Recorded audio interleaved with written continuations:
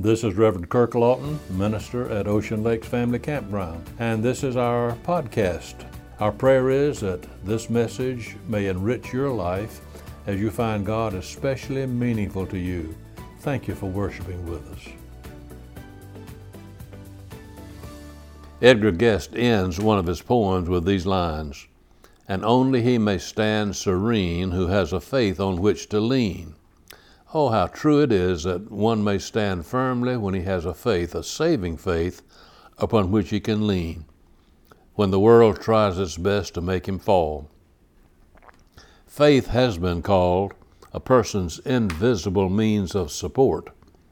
There are many here this morning, as well as those who are listening by podcast, who could well stand up and give an eloquent testimony to how a strong faith has led you through many a dark and dreary day.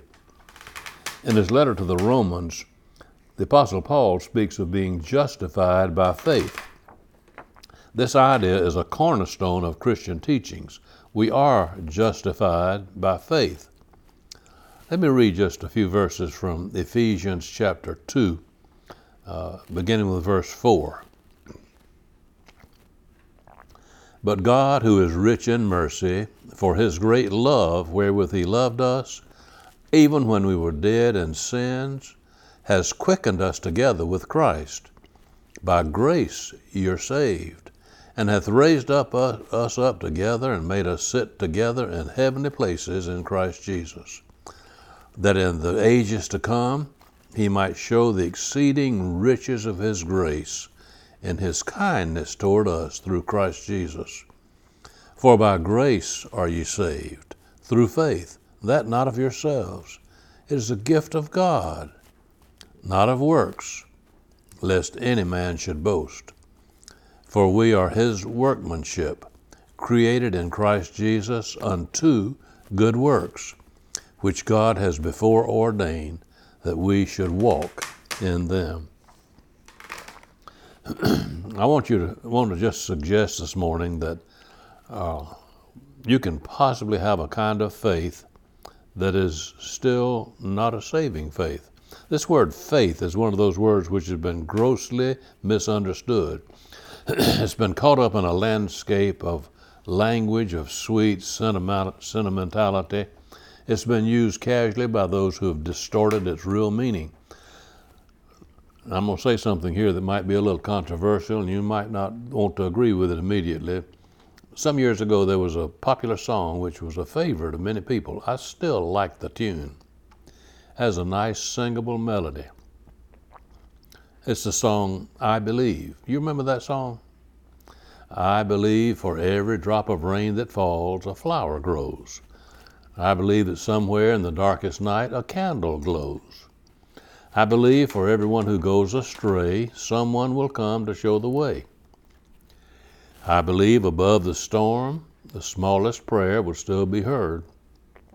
I believe that someone in the great somewhere hears every word. Every time I hear a newborn baby cry, or touch a leaf, or see the sky, then I know why I believe. That's a beautiful song, isn't it?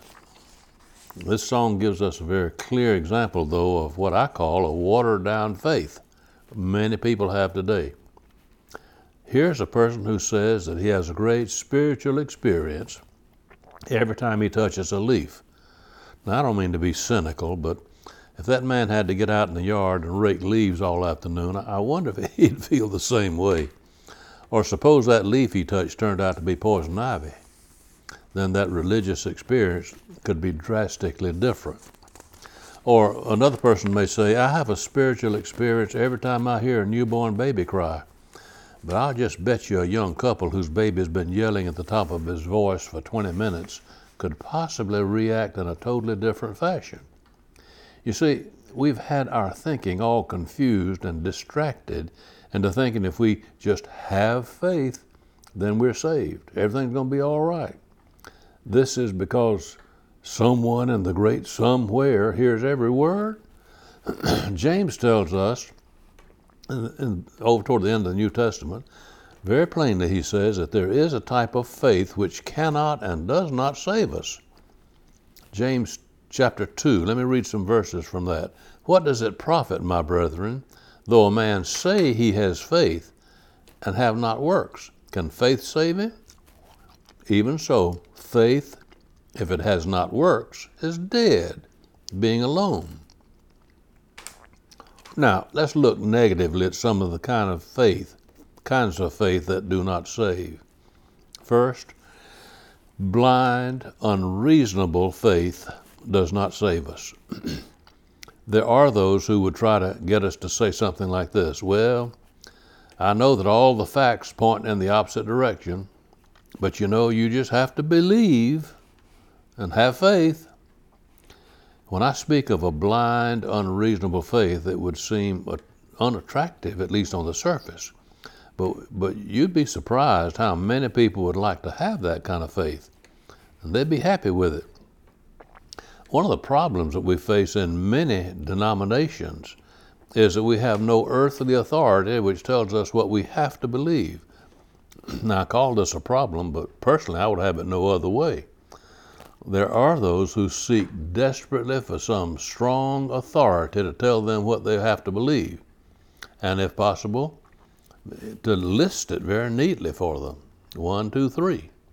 And if you believe these things, when this is done, then you don't have to think, just believe, that's all. There are millions of people who have found their security in a system which will make their decisions for them. For some, it may be the government. For others, it may be the church. These who blindly accept what the church wants to say may say, well, whatever my church teaches is true, regardless. For them, there's no need to fight the battle of personal faith and then determine what one should believe. Surely this kind of blind, unreasonable agreement cannot be called New Testament faith. Certainly is a faith which does not save us. Let me mention a second area of faith, so-called, that does not save. That's misplaced faith. Some time ago, a pastor talked with a man who was on his bed of affliction and pain. As the pastor talked with him, the man said, "Preacher, I've lost my faith in prayer. If I believed in prayer, I would pray and God would answer, and I'd get well. If I could find anybody who believed in prayer, who would pray a prayer of faith, then I believe I can be raised up from this bed." Here was a man who had a misplaced faith. Now, what he said sounded good in some ways, but his faith was in prayer itself. Nowhere in the Bible does God admonish believers to have faith in prayer alone. It is faith in God. Our faith should not be in petition alone, but in the God who hears our prayers. Even faith in prayer is not a saving faith. Faith in the church or in Christian people is not a saving faith either. There are those who have sustained severe blows to their faith because their faith was in some other person who was active in the church, perhaps. And then some evil in the life of this other person was brought to light, and that person's faith was destroyed. If your faith is in another person here on this earth, if you're counting on this for your salvation, you better watch out, because you're leaning on something that is not steadfast. Let me mention a third area of faith that does not save. I call this faith, period, does not save. What I mean by this is simply believing is not the road to God. Just believe and everything will be all right, some people say. This implies it doesn't matter too much what you believe, just so long as you believe. Some say it makes no difference if you're sincere in your belief. The Bible teaches us that the devil believes in God and he trembles. Those who say, "I believe," and stop right there, do not have a saving faith. So hopefully now we're beginning to come to some conclusion about this matter. You see what kind of faith it is that does not save? Blind, unreasonable faith. misplaced faith in the church or another person, in works, or even in prayer, does not save, or just having faith, period. That does not save us. The kind of faith which saves is the faith which has as its end a person who can save. The object of our faith has to be God Himself, as He is revealed in Jesus Christ, His Son. The only kind of faith that does save is faith that is focused upon the right object, God in Jesus Christ. John says in the Bible, "Whosoever believeth that Jesus is the Christ is born of God. For whatsoever is born of God overcometh the world. And this is the victory that overcometh the world, even our faith." That's 1 John chapter 5. So you see, faith in Christ is the only kind of faith that can overcome the world. If your life does not show some signs of your being able to overcome the world, then it may be good for you to go back and examine to see if your faith is in Jesus Christ. Or perhaps it is a faith that does not save. Scripture teaches, "By their fruits you shall know them." The faith which is powerless to produce good works in a person's life is also powerless to save that person's soul. I was reading some time ago Corrie ten Boom's book. She had several books that she had written. The one I was reading was "Don't Wrestle, Just Nestle," in which this gallant lady of faith told about an experience she had when she and her sister Betsy were in a horrible death camp. Betsy became very ill, and so Corrie took her to the prison hospital. This was back during persecution when they were in a horrible confinement place in the time of the Holocaust. Betsy asked, "Corrie, please come and pray with me. Ask the Lord Jesus to heal me, because He has said, if you lay hands upon the sick, they shall be healed. Corrie, please do that for me." So Corrie ten Boom did what her sister requested, and they both trusted the Lord for His healing.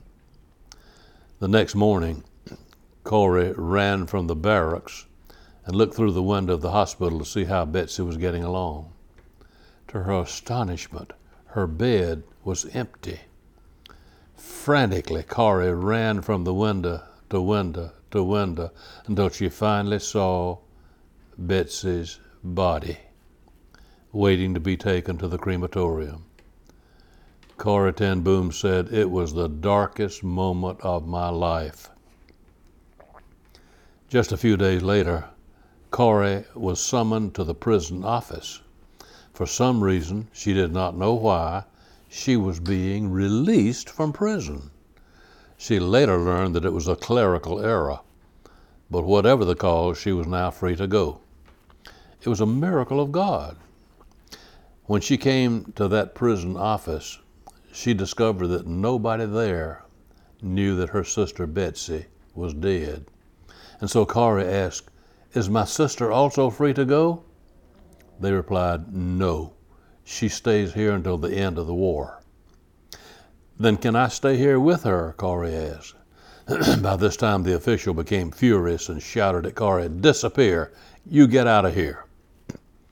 Suddenly, Corrie ten Boom saw God's side of what had happened. Here's what she said. "Suppose Betsy had gotten better and I had to leave her behind. I would have been forced to return to Holland and leave her alone in that horrible death camp. I could not have stood it. But she had been released from the concentration camp, and now she was enjoying all the glories of heaven. I walked out of that camp that day praising and thanking the Lord for that unanswered prayer. Yet it really was not unanswered. It was answered in God's way, not my way." You see, there's a difference, great difference in faith in prayer and praying in faith. Many people have faith in prayer, but it is entirely different when we can pray putting our faith and complete trust in God. This is what the Bible means by asking for anything according to his will. We know he hears us. Charles Wellborn said that one night he drove down a dark street. It was not very late, and many lights were on in the houses along the way. He found himself judging whether anybody was at home in each house by whether the lights were on. Apparently this was before the days when we had to start leaving the lights on when we were gone. Protection from burglars. One can tell whether Christ is at home in a life by the lights that are on. Lights of love, joy, peace, self-control. Faith that saves is a faith that produces genuine results. It proves itself by turning the lights on. So we come back to where we started. How firm is your foundation? Has your faith found a resting place? Is your faith the saving kind, or is it a faith that does not save? Really, it all hinges on the one who is the object of your faith. Is it Jesus Christ or anyone or anything else? We sing in one of our hymns, "It is enough that Jesus died, and that he died for me." The hymn that we're going to sing in a few moments is, "'Tis so sweet to trust in Jesus." As we here at Ocean Lakes sing this hymn, may God grant us the ability to re-examine our own faith and make absolutely sure our faith is in Jesus. Many of you know the name of Adrian Rogers, a great preacher who passed away some years ago. He used to say, if you're wrong about Jesus, it doesn't matter what else you're right about. How true that is. Oh God, help us to have our faith in Jesus, to trust in him with all of our heart, not to lean upon our own understanding, but to know that when we put all our faith in him, that he'll be with us. He'll sustain us. He'll turn the lights of joy on in our life. We need that, O Lord, and we thank you that it's offered to us through your Son, Jesus, in whose wonderful name we pray. Amen.